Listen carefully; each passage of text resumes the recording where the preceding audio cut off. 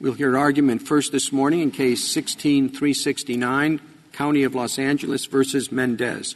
Mr. Rosenkranz. Thank you, Mr. Chief Justice, and may it please the Court. Your Honors, when a police officer reasonably thinks to himself, as Deputy Conley did here, this is where I'm going to die, he has to be free to make the split-second decision to defend himself and those around him. Any legal rule that says that that is unreasonable is untenable. You know, I have it is a very moving statement and one that I totally agree with. But we're not asking the police officers to make that choice. When they feel in danger, they're going to take the step that's important to them, and I think that's absolutely right. The issue is who's going to suffer that loss? Who's going to take the financial penalty of that loss, not the death of the officer. And so the question to me is not that one. The question is, when does the police officer pay the victim who is suffering for that loss if the victim had nothing to do with causing the loss? Understood. Or was justified in whatever he or she did to protect themselves. So let's take the situation, which I think you concede in your brief, that of the police officer who, in the dead of night, dressed in casual clothes, breaks a window in someone's home and walks into their home. And we've given them a Second Amendment right to victims, people who own homes, to possess firearms to protect themselves. And the victim sees a stranger breaking in who doesn't announce himself, doesn't have a uniform, and is standing there breaking in.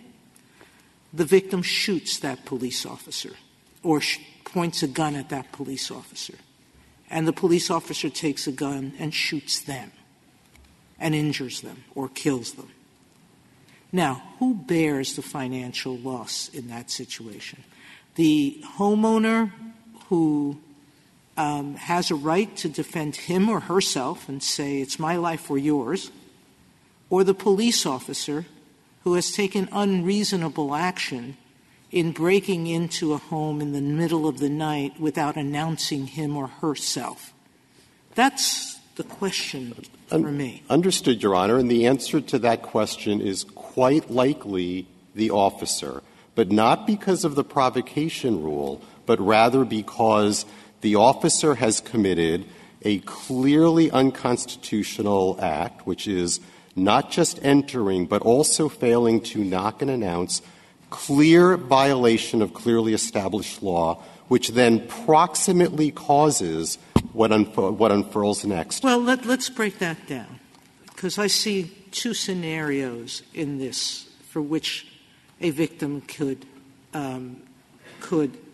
recover. One is an unconstitutional violation that proximately causes an injury. Okay, that's the theory you come to. And the second is if there was an unreasonable use of force by the police officer. You're taking out of the equation the second way of recovering? Yes, Your Honor. The use of force by the police officer at that moment was reasonable, but the police officer can be held liable for violating clearly established law, and in particular here, failing to inform the homeowner that this is an officer entering and what proximately flows from that. The problem with the latter theory, that is the provocation theory, as an excessive force matter, is there are multiple problems. The first is it imposes liability under plaintiff's approach for a new breed of constitutional tort, which is creating a dangerous situation without regard to whether it's a search or a seizure, or under your scenario, Justice Sotomayor, even the Ninth Circuit's test, there is something very incongruous about holding an officer liable for a use of force that is not excessive at the moment at which it is used, and therefore is reasonable and therefore in compliance with the Fourth Amendment. And this goes — well, that's where I'm sorry, go ahead. Can I ask about the first theory? Because you said if there was a violation, of the knock and announce rule and a death or an injury proximately caused by that violation, then there could be recovery. Is that what you said? That is what I said. Yes. So let me just amend with one. I said one additional thing. Knock and announce violation, and that violation is a violation of clearly established law. Of course. And this is the qualified immunity context. Everything has to be a violation of clearly established law. Quite right. So I guess the question is, why is this case any different? In other words, this case you don't have the knock and announce violation. You have a different constitutional violation, which is an unauthorized entry. And why would it not be the case that the death or injury in such a case is also proximately caused by that violation? In other words, proximate cause says what kind of things are foreseeable, and it sets an outer bound, and it says totally fluky, random things we're not going to say are proximately caused. But it doesn't seem to me a fluky or random thing to say that when there's an unauthorized entry into somebody's home, violence may well result. And so the proximate cause analysis seems to flow in much the same way, maybe not to quite the same, like with quite the same obviousness, but in much the same way as in your knock and announce example. Your Honor, so let's just be clear where we are. We're now talking about starting with the violation, that is the knock and announce violation, or the violation of searching without a warrant. It's a simple question, Mr. Rosenkranz. Yes. You said something about knock and announce. I say, why isn't the same theory applicable when the constitutional violation is unauthorized entry into somebody's home? For a very simple reason, Your Honor. We've got to start with a clearly established violation. Here, the only one in play is a failure to call a judge in advance and, for example, get a telephonic warrant. That is an unauthorized entry into somebody's home. Yes, it is. So that is the clearly established constitutional violation. Correct. Why isn't the proximate cause, why wouldn't it be that a death or injury that results when somebody goes into somebody's home without legal authorization, that one of the things that foreseeably can result from that is a shooting? Well, Your Honor, the answer is that calling the judge in advance would not have made a bit of difference in this case. Suppose this case. Police arrest without a warrant a man who's having dinner with his family and friends, white-collar crime. They did not get a warrant. They did have probable cause. They could have gotten a warrant. And he sues, and later the charges are dismissed. It was a mistake, but there was still probable cause. And he sues for fright and humiliation. Under your theory, you'd say, well, even if he got a warrant, he'd have the same fright and humiliation, so there's no damage. That's correct, Your Honor, because the warrant requirement — Well, then we simply have no way to enforce the warrant requirement. So you stand by the proposition that if there is an unlawful entry, an unlawful arrest, because of a lack of a warrant, no damage because the arrest would have happened with the warrant anyway. Your Honor, I'm not saying — You want us to write that in the law. I'm not saying no damage, but certainly not the physical injury that occurred here. But let me play out the reason for the answer, Your Honor. Let's stick with this hypothetical. Under your view, we're saying that you cannot sue for damages and humiliation if there's an entry without a warrant, if there had been probable cause otherwise. That's the rule you want us to announce. If that's so, I'd like the citation for that case. Your Honor, if the search would have happened no matter what, yes. Now, maybe humiliation, sure, because I mean, if the warrant would have prevented that humiliation, then you could sue for it. No, let's assume that it wouldn't. In fact, it would have been even worse because the judge would have ordered the arrest. Then there's definitely no damage. But let me just link your Can you tell me if Paula Jones, on your theory, I'm Paula Hughes, the homeowner, who was there was no warrant and she was placed in a car, treated rather badly, would she have a 1983 claim? She may well have a 1983 claim, Your Honor, for the poor treatment when she was not actually a criminal. But I do want to get to Justice Kennedy's question and link it to the answer that I never got to Justice Kagan. On the facts presented in this appeal, the judge would have granted the warrant no matter what because the deputies had probable cause, and the deputies then would have done exactly what they did here, and the result would have been exactly the same. Calling the judge would not have changed the outcome, and that's why there's no probable cause. And it's telling that but every it might very well change. Proximate cause, sorry. It might very well change the outcome. When somebody shows up with a warrant, they show the warrant, they have legal authority. People act very differently than when somebody shows up with no warrant and says, I don't have authority, I'm coming in anyway. That's a very different set of circumstances that a homeowner has to respond to. And what foreseeably happens where there is a warrant is not the same thing. When a police officer has legal authority, tells the homeowner he has legal authority, the set of results that happens is just not the same as when a police officer says, I'm here, I don't have any legal authority, I'm coming in anyway. Your Honor, every fact that you've recited beyond not having the warrant is a fact that you've inserted into the scenario that is all about giving notice to the suspect. Warrants are not designed to give notice to anyone. You could show up with a telephonic warrant that shows the homeowner nothing at all. This Court said in Grubbs it is not the perfect Well, purpose it's possible. I mean, I take the point, Mr. Rosenkranz. It's possible that you have a warrant in your pocket and you don't say anything about it, although that would seem like very silly, stupid police work. But the prototypical case when somebody has a warrant is that they tell a homeowner they have a warrant and that they have a right to be on the premises. That's what usually happens. And similarly, what often happens is that when somebody doesn't say that to a homeowner, they are making it far more likely that violence will ensue. And certainly, the kind of violence that could ensue is not the kind of fluky, random stuff that is filtered out by a proximate cause inquiry. Your Honor, I disagree. The reason officers announce themselves before executing a warrant is not the fact that they have a warrant, but because there is a separate constitutional command of knocking and announcing with or without a warrant. That was a separate mistake that the officers made here.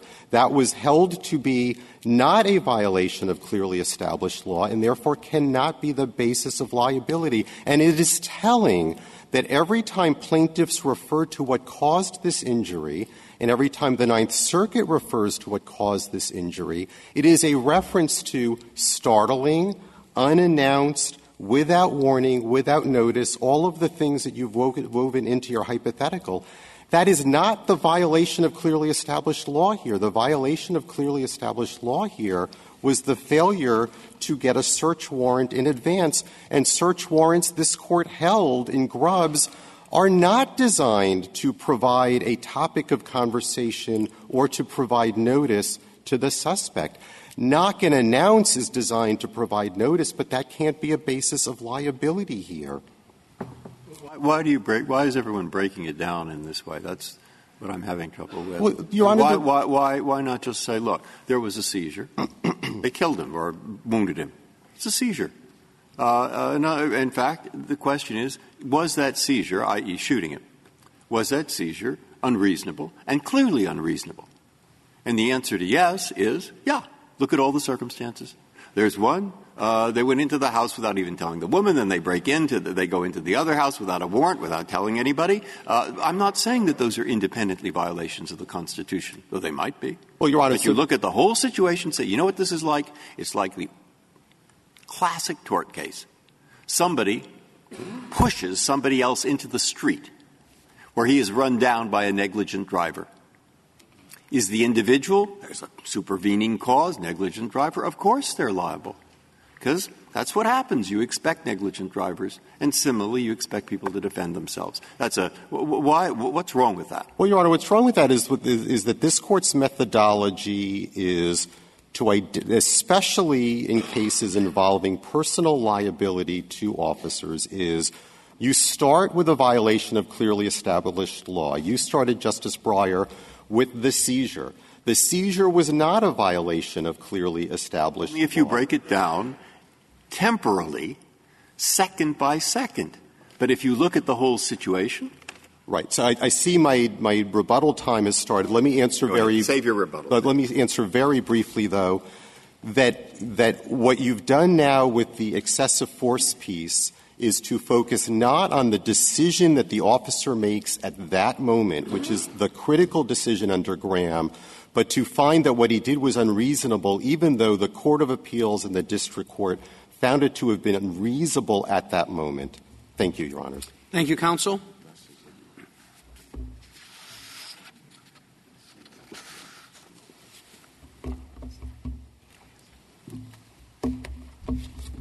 Ms. Saharsky. Mr. Chief Justice, and may it please the Court, we have two questions in this case, and I think I'd like to pick up with where my co-counsel left off, which was with Justice Breyer's question, which I think goes to the first question presented. And I think the question was, why can't we just say that we can consider the facts of causing the situation as part of the reasonableness inquiry?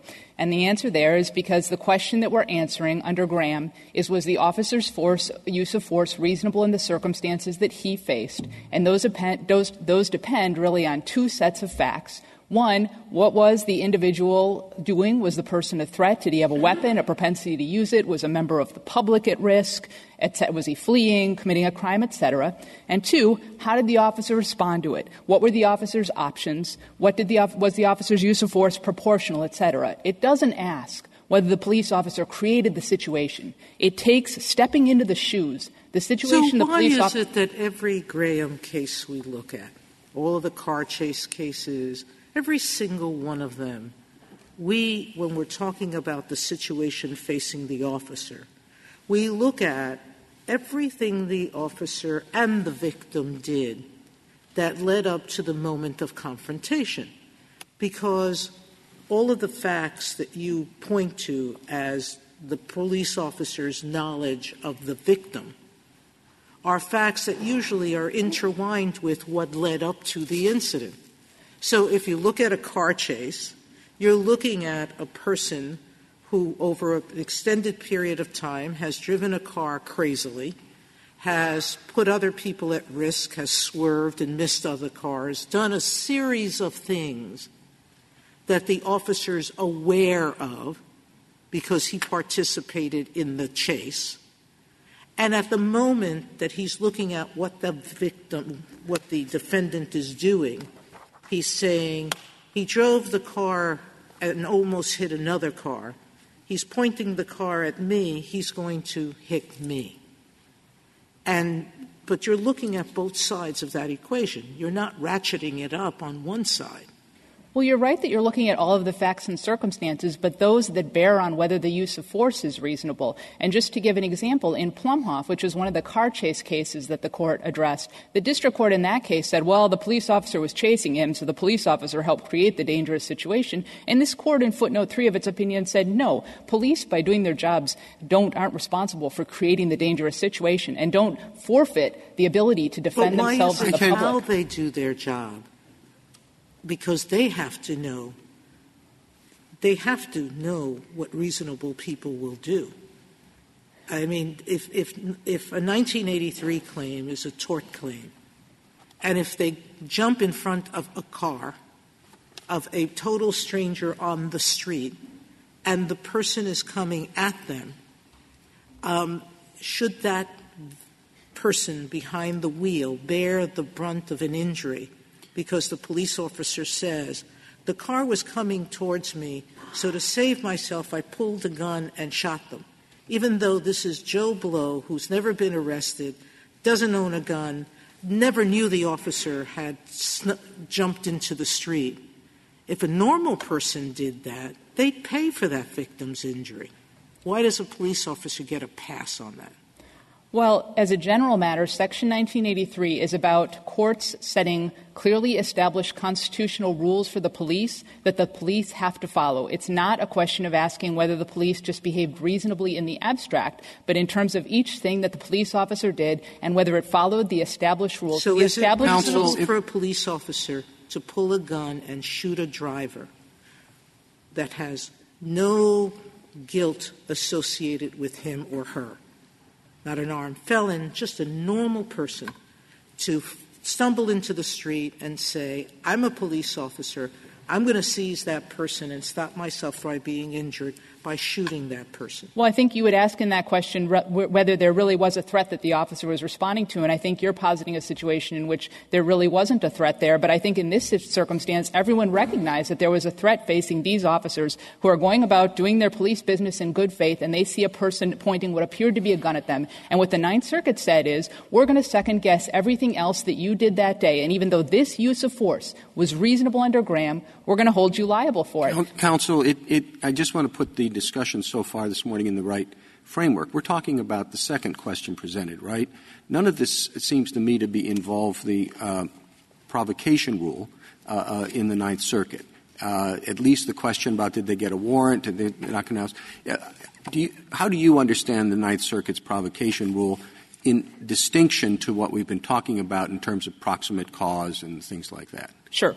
The provocation rule takes, under the Ninth Circuit's precedents, a reasonable use of force and deems it unreasonable because the police made an earlier constitutional mistake. And we think that that is just flatly wrong. You should so as that's described, I mean, is the label what's wrong? I would think of provocation as something fairly immediate, something that causes the pulling of the gun by the victim or something like that. I don't think of it as provocation that you should have gotten a search warrant earlier in the day, but you didn't, and that led to this. I mean, the thing that's wrong is what the Ninth Circuit is doing, which is saying the police created the situation by doing things that are not constitutional violations, but that the Ninth Circuit later finds with the benefit of 20/20 hindsight to be unreasonable. And that's actually what we've seen. We've had this doctrine in the Ninth Circuit for 20 years now. It's incredibly ill-defined, does not put in place clear rules for the police. And the kinds of things that the Ninth Circuit is second-guessing is maybe the police should have used a hostage negotiator for longer before going into the house in Alexander. That's one with the sewage seeping outside of the house.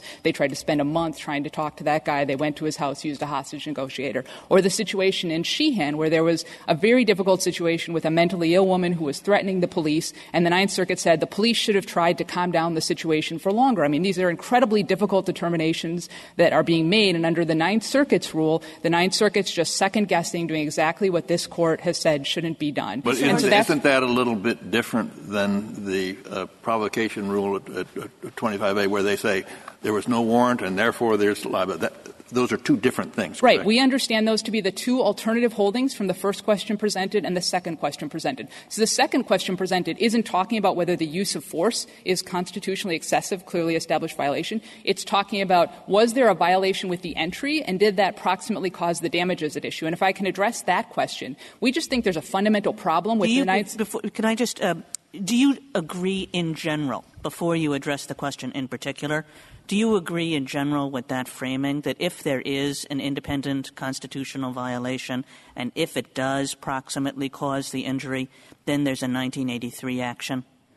In general, yes. I mean, 1983 imposes liability and damages for clearly established constitutional violations. And although this Court has had very few opportunities to address causation in the Section 1983 context, it has said that as a general matter it would start with tort law principles, and I think that those would include proximate causation and superseding cause principles. But we have a problem in this case in what the Ninth Circuit found was the proximate cause of the injuries in this case was the failure to knock and announce. But the failure to knock and announce was not a violation of clearly established law. The officers have qualified immunity for that. So that seems fair enough, but then the question might become, whether here or on remand, whether an unauthorized entry where there was a clearly established violation, whether one could say that that was the proximate cause of the shooting. Yes, and I think there's two answers to that question, one about this case and second more generally. About this case, the analysis by the Ninth Circuit was that it was the knock and announce and not the warrant. And if I could just illustrate this, in this case you had officers that did not have a warrant and did not knock and announce, but imagine that they did have a warrant and still didn't knock and announce. What the Ninth Circuit said was the problem was the startling entry. So with or without the warrant, you would have had this problem from the knock and announce, but as we discussed, the knock and announce is immunized. As a general matter, I think the point that petitioners were making an argument and in the brief is well taken, that the scope of the risks for a warrant violation as opposed to the scope of the risks for a knock and announce violation are very different. But one of a warrant violation is just it's just saying unauthorized entry, and the question is whether it's within the normal scope of the risk that an unauthorized entry produces violence. Not that it always or probably produces violence, but that it might produce violence in the way we kind of ask when we do proximate cause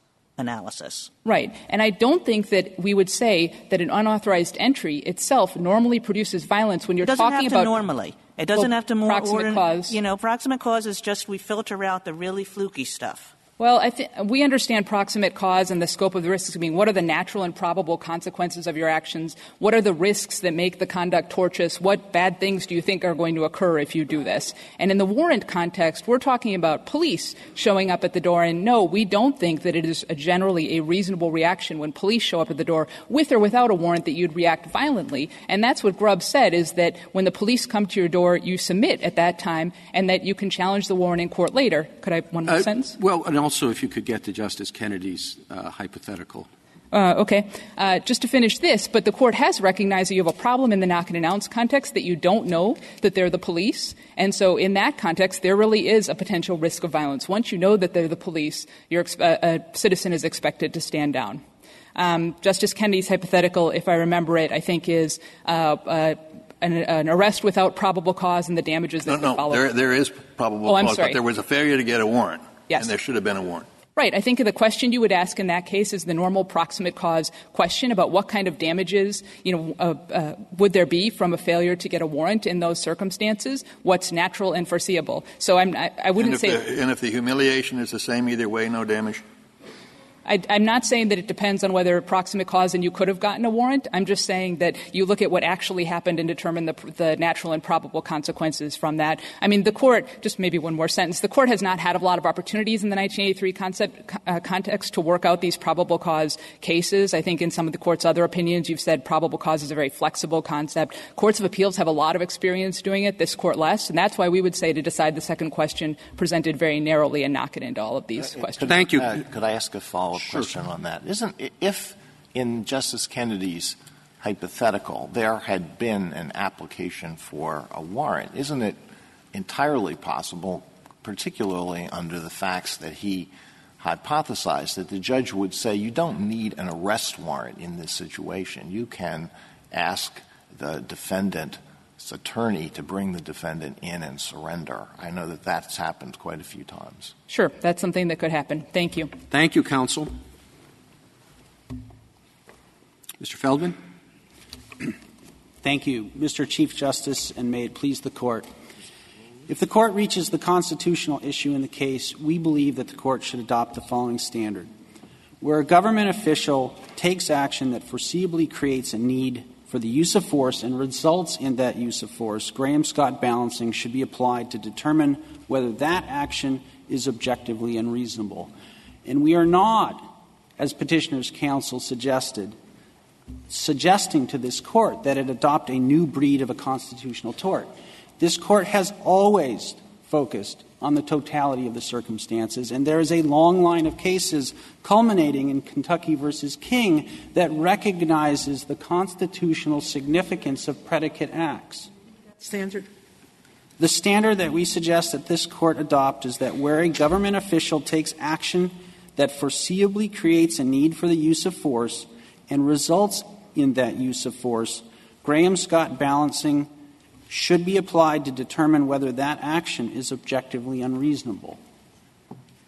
Under Graham and Scott, courts would, of course, consider the governmental interest at stake, the nature and quality of the intrusion on the individual's Fourth Amendment interests, and the relative culpability of those affected by the decision. Are you defending the Ninth Circuit statement at page 22A of the petition appendix?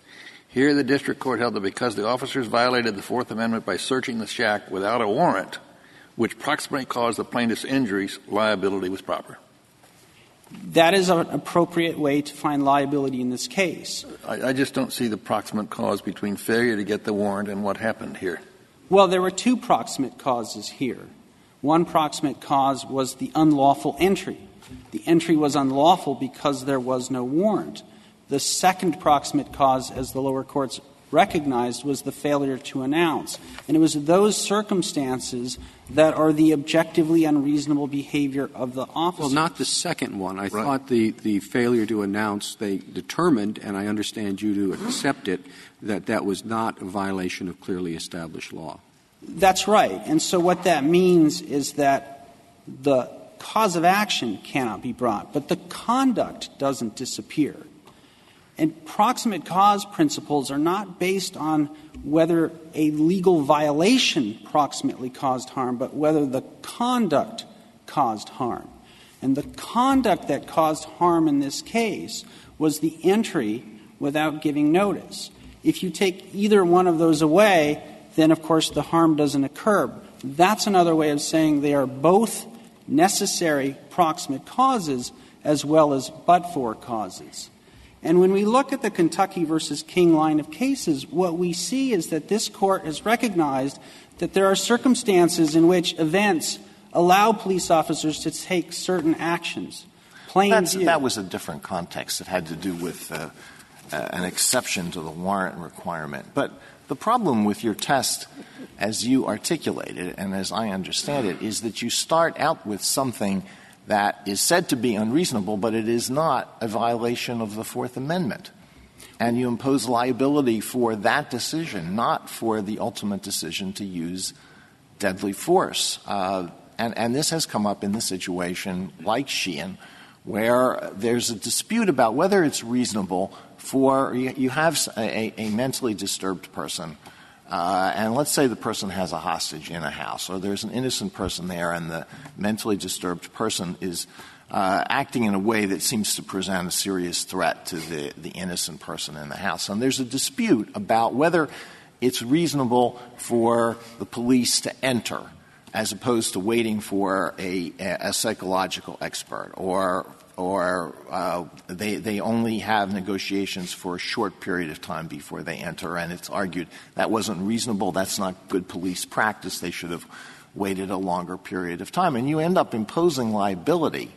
And then once they go in, then they're in a life-threatening situation and they use force. You end up imposing liability for what is arguably a violation of best police practices or something that is recommended by experts in this situation. That's what's anomalous about the rule that you've suggested.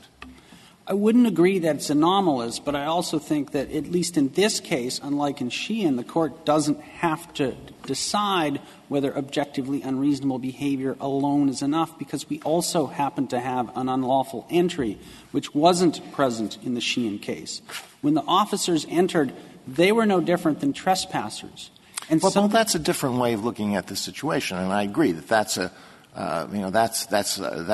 the question that you would think you would address under the Fourth Amendment. You start out with the Fourth Amendment violation, and then you say, did it proximately cause the use of deadly force?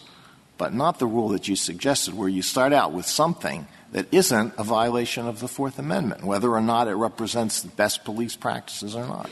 Let me give you a few examples, Justice Alito, of why it's important to focus on the predicate conduct. These are real-world examples in decisions that have been and circumstances that have been addressed by the Department of Justice and this Court. In Chicago, there's a problem with officers who jump out of unmarked cars wearing plain clothes, brandishing guns. It's not a constitutional violation. There's no seizure, but it's clearly unreasonable, and it leads to the unnecessary use of force. Well, it may very well be a seizure. If they interfere with the liberty of the person who they approach, then it's a seizure. It's a stop. And that would be the situation in the hypothetical that Justice Sotomayor mentioned, which was presented in your brief, where the police officer jumps in front of a car and doesn't allow the driver enough time to stop. And then as the driver is approaching the police officer shoots. That's a seizure. And so you look at the entire seizure, the jumping in front of the car, plus the ultimate shooting to determine whether it's reasonable.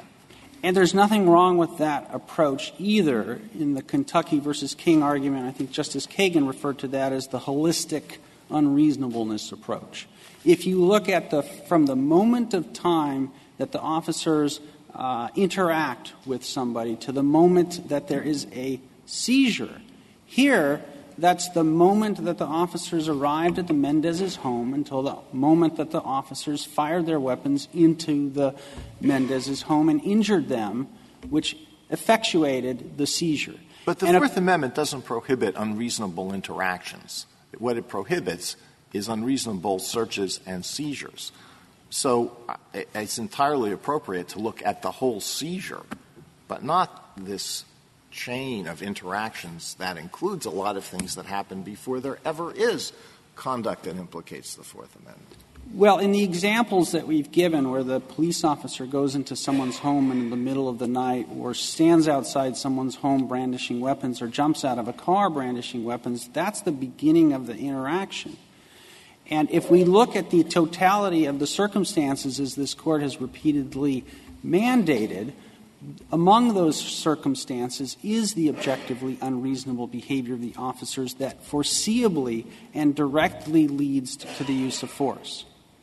So whether we look at it through the Kentucky versus King framework, which is really where unreasonable or unconstitutional conduct prevents an officer from relying on certain circumstances to avoid liability, or we look at it holistically, there is an enormous amount of evidence in this record what these officers did was unreasonable. So how is that? That is, what I think the argument on the other side is in response, I was saying, look holistically.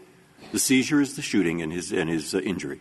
Okay? Right. Question is, would any reasonable person think that that was unreasonable? Now, we break it down. Not unreasonable to the shoot in the situation. That wasn't unreasonable. Two, they say, not unconstitutional or unreasonably wrong, not to knock announced, because that's what the Ninth Circuit found, and the part that was wrong, not getting a warrant, made no difference. So they're saying 0 plus 0 plus 0 must equal 0. Okay? That, I think, is the argument I'm trying to put that I want to hear the answer to. Right. And I think the flaw in the reasoning is that what we have here are two necessary proximate causes. So what that means is if you take one away, the harm doesn't occur. If you take the other away, the harm doesn't occur. So it really isn't 0 plus 0 plus 0 equals 0. Each of these actions, the entry and the entry without notice, were necessary. I don't see you say if you take away one that if you take away the failure to get the search warrant, the harm still occurs. Right, because so why do you look at that as the basis for 1983 liability? Because what they're doing, Mr. Chief Justice, is they are changing the legality of the conduct, but they are not changing the conduct. When you change the legality of the conduct, but you don't change the conduct, of course the same then it's results not. occur. And this, I think, is the argument on the other side. Then it's irrelevant. In other words, the search warrant is not going to change the conduct. But the failure to get the search warrant is the only thing that violated the standards under 1983. So it's not a proximate cause at all of the conduct because, as you've just said, it wouldn't have changed it in any way. The conduct is what we use to define proximate cause. Okay. The entry or the entry without notice. Right. That either did or did not proximately cause the harm. Right. It has to be illegal. But then why are we talking about the failure to get a search warrant? Why did that make a difference? It made a difference in this case because it is what makes the conduct of the police officers unconstitutional. That does not proximately cause. Well, the conduct of the officers proximately caused the injury. I guess I'm not understanding, Mr. Feldman, why you're quite making this distinction. I mean, why isn't it just, look, the entry without authority, the entry without a warrant, that's a clear but-for cause of the shooting. The shooting wouldn't have happened if there hadn't been the entry, right? Right. Now the question is it a proximate cause of the inquiry? And it seems to me you have to make a case, and tell me if you agree or don't agree, you have to make a case that unauthorized entry, that one of the things that foreseeably can happen with an unauthorized entry is that the person whose home it is will react with violence. I agree with you completely. And, of course, the foreseeability issue was the issue that was extensively litigated in the trial courts. Well, but I don't see how you can agree. I don't think it addresses at least my concern, which why and in what way did the failure to get a warrant cause everything that followed? It was the entry that caused. It was the entry. I'm with you there. I understand that. But the failure to get a warrant did not cause the entry. As I understand courts applying proximate cause analysis, we begin with the conduct, and we ask ourselves, did that conduct directly, that's the proximate cause issue, did that conduct directly lead to the harm? Right. If we answer that question yes, we then look at whether that conduct was illegal. Okay. Now, there, maybe I'm just asking the same thing over and over again, and if so, I apologize. But how did the conduct, the failure to get the warrant, lead to the entry in this case? The entry, I apologize. I'm saying the same thing over and over again. Well, I'm asking the same thing over and over again. But I guess maybe I just – you, as I understand your theory, the failure to get a warrant caused – that's why we call it a provocation, I guess – caused the entry, which caused the confrontation. Is that right? I wouldn't say that the failure to get a warrant caused the entry. The officer's decision to enter is what caused the entry. So I don't know why the failure to get a warrant matters. Well, can I suggest why it might matter? I mean, there are two kinds of entry. One is, for these purposes, one is an authorized entry and one is an unauthorized entry. Now the question is, what kind of conduct does each of those kinds of entries provoke? If you're an authorized entry, you don't really think that it's going to provoke violence. But if you're an unauthorized entry, you do think it's going to provoke violence.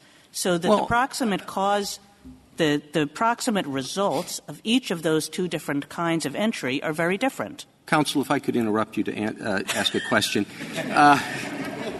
Why is it that whether it's authorized or not, you don't think it's going to prompt violence? The fact that you have a search warrant, you may have a search warrant and say, I've got to execute a search warrant to pick up this armed and dangerous felon. You may still think that's going to prompt violence. That doesn't have anything to do with the nature of the entry you're going to have to make later on. Knock and announce does, because if you just burst in, the person may reasonably think this is a burglar. But if you knock and announce, it doesn't. That does affect the nature of the conduct. But having a warrant, whether it's authorized or not, doesn't. If the officers don't have a warrant and they enter, they are trespassers. The purpose of the Fourth Amendment is to treat them as trespassers. Well, let me give you two situations. Situation A, the officers get a warrant. They go to the residence. They knock on the door. The resident opens the door. They say, we have a search warrant. We're going to search your house. All right? Situation B, they don't get a search warrant. They think they have exigent circumstances. They knock on the door. And they, in both cases, they're uniformed police officers. They say, we're police officers. We're here. We're going to search your house. We don't have a warrant. We think we can search your house without a warrant because we have an exception to the warrant requirement. Now, is it more likely that there's going to be violence in the second situation than in the first situation? I don't see why there is. I would agree, Your Honor, that in those circumstances it would not be more likely that there would be violence in one situation or the other. Well, then I don't see where there's proximate cause. Well, the proximate cause comes from the two things that the officers did that led directly and foreseeably to the confrontation and the violent confrontation with the homeowners. One is that they decided to enter, and that was unconstitutional. And the other is that they went in without giving any notice. And if you look at that through — You're making a presumption there that I think you have to address, which is, yes, they entered without a warrant, you're assuming it's unconstitutional. No one's addressed, and I don't think the court did below, whether that entry had an exception for unconstitutionality. Was it an exigent circumstance or not? You're assuming that they didn't have a legal motive for entry. I'm willing to start with that assumption, but let's assume that a court below could say that the entry was lawful because it was pursuant to exigent circumstances. What would happen to your argument then? Well, let me start by clarifying that the courts below did, in fact, address the full panoply of exceptions to the warrant clause. So we're assuming that the entry was unlawful. There were no exceptions to it in this case. Correct. Yeah, and in my hypothetical, what I neglected to say but should have said was that there weren't exigent circumstances. So the entry was unlawful, but they had a warrant. But you still have those two situations. In one case, they have a warrant. The other case, they say, we think, and they turn out to be wrong, that we don't need a warrant. But I asked you whether there's a greater risk of violence in one than the other. And I'd like to hear your answer. Why would there be a greater risk of violence in the situation where the resident knows that they are police officers and they're going to conduct a search, as opposed to the situation where there's a warrant? Any violence that the resident directs at the police officer is illegal in both situations, right? Right. It's not justified for them to attack the police. I don't know really that they're police officers. I know you're a police officer, but I don't think you really have an exception to the warrant requirement, so I'm going to shoot you. They can't do that, can they? No. Mr. Feldman, you said there are two kinds of entrance, right? One is a trespasser entrant, and one is a non-trespasser entrant.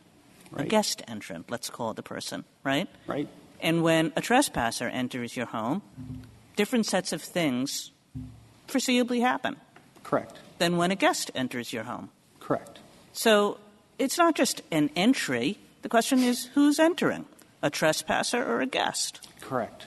And that is the problem with this case, is that when the officers pulled back the blanket, there was no indication and no reason for them to know that the Mendezes knew that they were police officers.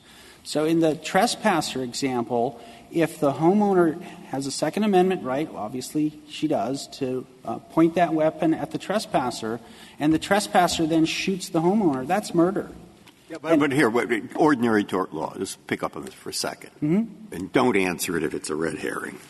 But, look, everybody's talking about causation. Maybe this isn't about causation. Perhaps it's about whether a reasonable person, namely a reasonable policeman, namely any reasonable policeman, would know in the circumstances that what he was doing was unconstitutional. What was he doing? Shooting someone. Why would he know it was unconstitutional? Well, here in ordinary tort law, case 1, the trespasser reasonably believes, but wrongly believes, that he's an invited guest. Case 2, he knows he's a trespasser. Okay? Does that make a difference to the result? It absolutely does make a difference to the result. Because? Because the legal principles that apply in those circumstances are different. The homeowner has a right to use force against an unlawful entrant.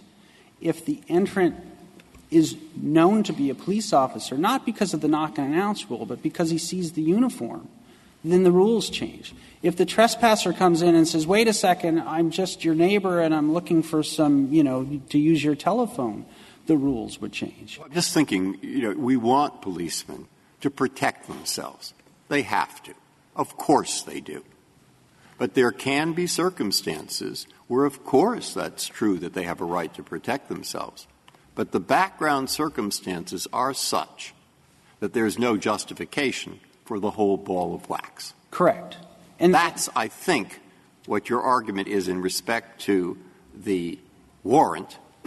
If not the knock-and-announce, you can't deal with that anymore. So it's the whole ball of wax which has less justification. And it is clear that the action from A to Z is what caused the death. Now, what you haven't really strongly argued that, so little hesitant to bring it up.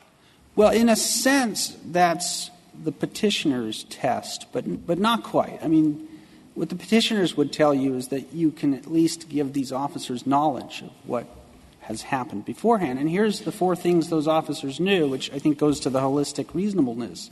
First, they knew they were entering someone's house, not subjectively, objective. The reasonable officer on the scene knew that they were going into someone's house. The objectively reasonable officer on the scene knew it was an unlawful entry. The objectively reasonable officer on the scene knew that this was the Mendez's house. And the objectively reasonable officer on the scene knew that the Mendezes had no way of knowing that the officer was a police officer. So in that circumstance, it is objectively unreasonable and it is a Fourth Amendment violation to use force. If we look at it holistically, if we look at it through sort of the segmented approach of Kentucky versus King, then it's the unreasonable actions that got the police officer into that situation that preclude him from avoiding liability based on the fact that Mr. Mendez moved a gun. And I would agree with the comments that were made earlier that this isn't about telling police officers they can't take actions to protect themselves. We know that they will. The question in the end is who bears the brunt of the officer's unreasonable conduct. Because there's no allegation here that the Mendezes did anything wrong. If somebody comes into your house and you move a gun, you have a Second Amendment right to do that. If you're in the privacy of your own home, the Fourth Amendment tells you that you can do anything you want as long as it's not illegal. And moving a gun certainly isn't illegal. So in the end, what happened here was prompted by the officers, not by the Mendezes. The only exception to that, of course, is the superseding cause doctrine. And we believe that this Court can resolve this entire case based on the superseding cause doctrine and the fact that the proximate cause doctrine we submit was not properly. Let's go to that superseding cause document. Earlier you said to Justice Alito that if a police officer unlawfully enters your home, announces him or herself, shows you a badge, and you pull out a gun and point it at him or her, that officer would not be liable for shooting you because presumably that person, knowing that you're a police officer, if they pull a gun on you, they're responsible for the consequences, correct? Correct. All right. So what's the difference between that scenario and this one? Why isn't Mr. Mendez's – I don't think there's a dispute that he was moving the gun not because he heard the police officers, but he just wanted to get it out of the way, that there was no intent on his part. But why isn't it just like the other person who points the gun at someone? The difference is culpability. The test that we have proposed for superseding cause allows police officers to avoid liability if they can show either that the intervening act was unforeseeable or culpable. If somebody — This is standard tort law. Yes, correct? It is. It flows directly from the restatement, and this Court has addressed these issues in the Exxon case and the Staub case. And culpability is significant. And so if an officer enters someone's house, whether it's illegal or not, and the occupants know that the police officer is a police officer, and yet they point a weapon at the police officer, our concession, if you can call it that, would be that that was a superseding cause. And when you look at the case law, all of the cases, I think, address the issue the same way, including, of course, the Bodine decision. Well, why wasn't there why wasn't there superseding cause here after the failure to get the warrant? There was no superseding cause. But my understanding of your argument is that you are defending the Ninth Circuit's holding that because the officers violated the Fourth Amendment by searching the house without a warrant, that was the proximate cause. You're defending that. I believe that is a correct holding. I think that's a difficult position to defend. Well, had it not been for the entry, there would not have been any shooting. And I recognize that's but-for causation, and I don't mean to rely on but-for causation because then we have to go to the next step, which is proximate cause. And that's a question of directness on the one hand versus remoteness on the other. The unlawful entry, that's the action. The entry led directly to this shooting. And so the proximate cause chain is not attenuated. It is extremely direct. Well, I think that's the correct way to argue the case, and based on that, then we can have our discussion as to whether or not it was indeed proximate. Thank you. If the Court doesn't have any questions, I will conclude simply by saying that this is a case, quite specifically, about how citizens ought to act when they are dealing with known law enforcement officers. When people know that they are dealing with known law enforcement officers, nobody goes anywhere near a gun for fear of being shot. But Mr. and Mrs. Mendez never had that opportunity because the petitioners here decided to enter their home without warning, without a warrant or consent, and in violation of clearly established Fourth Amendment law. We ask that the damages award be upheld. Thank you, counsel. 4 minutes, Mr. Rosenkranz. Thank you, Mr. Chief Justice. Let me start with Justice Kagan's question. Does a warrantless opening of a door create a different risk from a opening of a door having called a judge and received approval in advance? The answer is no, and it goes directly to one of the last things Mr. Feldman was saying. An officer in broad daylight, in full uniform, when he simply opens a door, is not expecting to be faced with a gun a foot away from him. Wait a minute. This wasn't in the middle of the day. Yes, it was, Your Honor. It was 1 p.m. 1 p.m. in the afternoon. Yes, Your Honor. Middle of the day. He's drenched in sunlight. Now, he does not know that Mr. Mendez will not recognize him as a police officer. That goes to Mr. Feldman's point about culpability. Culpability has to be viewed from the perspective of the officer. That is what we are doing in 1983 cases, and that's what Graham says you have to do. From his perspective — We didn't have the technicality about the knock and announce. Let's assume that this was a separate house, so it required a knock and announce. There's nothing about the closure or anything. Then would you recognize that they had a good 1983 case? They would have a much better 1983 case, Your Honor. Much better, or would they would have There would still be a discussion to be had about whether when an officer shows up in full uniform, someone should expect to understand that he is an officer. But let's just broaden that to Justice Breyer's question about looking at all of this holistically. First, this Court has said you don't look at it holistically. Hudson says you break up the warrant requirement from the knock and announce requirement. That is what this Court did. And that's what this Court should certainly do in a liability case. But let's go holistically. Put yourselves in the shoes of these deputies, which is what 1983 says and Graham says we're supposed to do. You are not looking to hurt anyone. You're doing your job, which is to apprehend someone you believe to be armed and dangerous. You look at a shack. You believe there's no way on God's earth that anyone would live in that shack, a conclusion that a judge later concludes was unreasonable, but credits that was a firmly held belief by these deputies. You move a curtain back in broad daylight, but in the darkness you see the silhouette of a gun pointed at you and it's only a foot away from your face. You think it's Odell, the armed and dangerous person who you think is hiding in this shack. You reasonably think this is where I'm going to die, and you have only a second to decide what to do. Any rule that says that you can't fire in that circumstance is an untenable rule, whether you look at it from the perspective of proximate cause going forward or you look at it from the perspective of the provocation doctrine moving backwards. When this Court talks about the totality of the circumstances, yes, an officer should be absorbing the totality of the circumstances, but only with a view, when you're talking about the seizure, only with a view toward understanding what is the risk I'm facing here and now. That's the question he has to answer in that split second.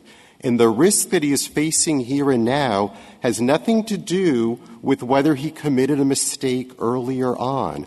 His life and the lives of the people he's protecting do not matter any less just because there was a mistake en route to the confrontation. If there are no further questions, we respectfully request that the Court reverse the Ninth Circuit's judgment. Thank you, counsel. The case is submitted.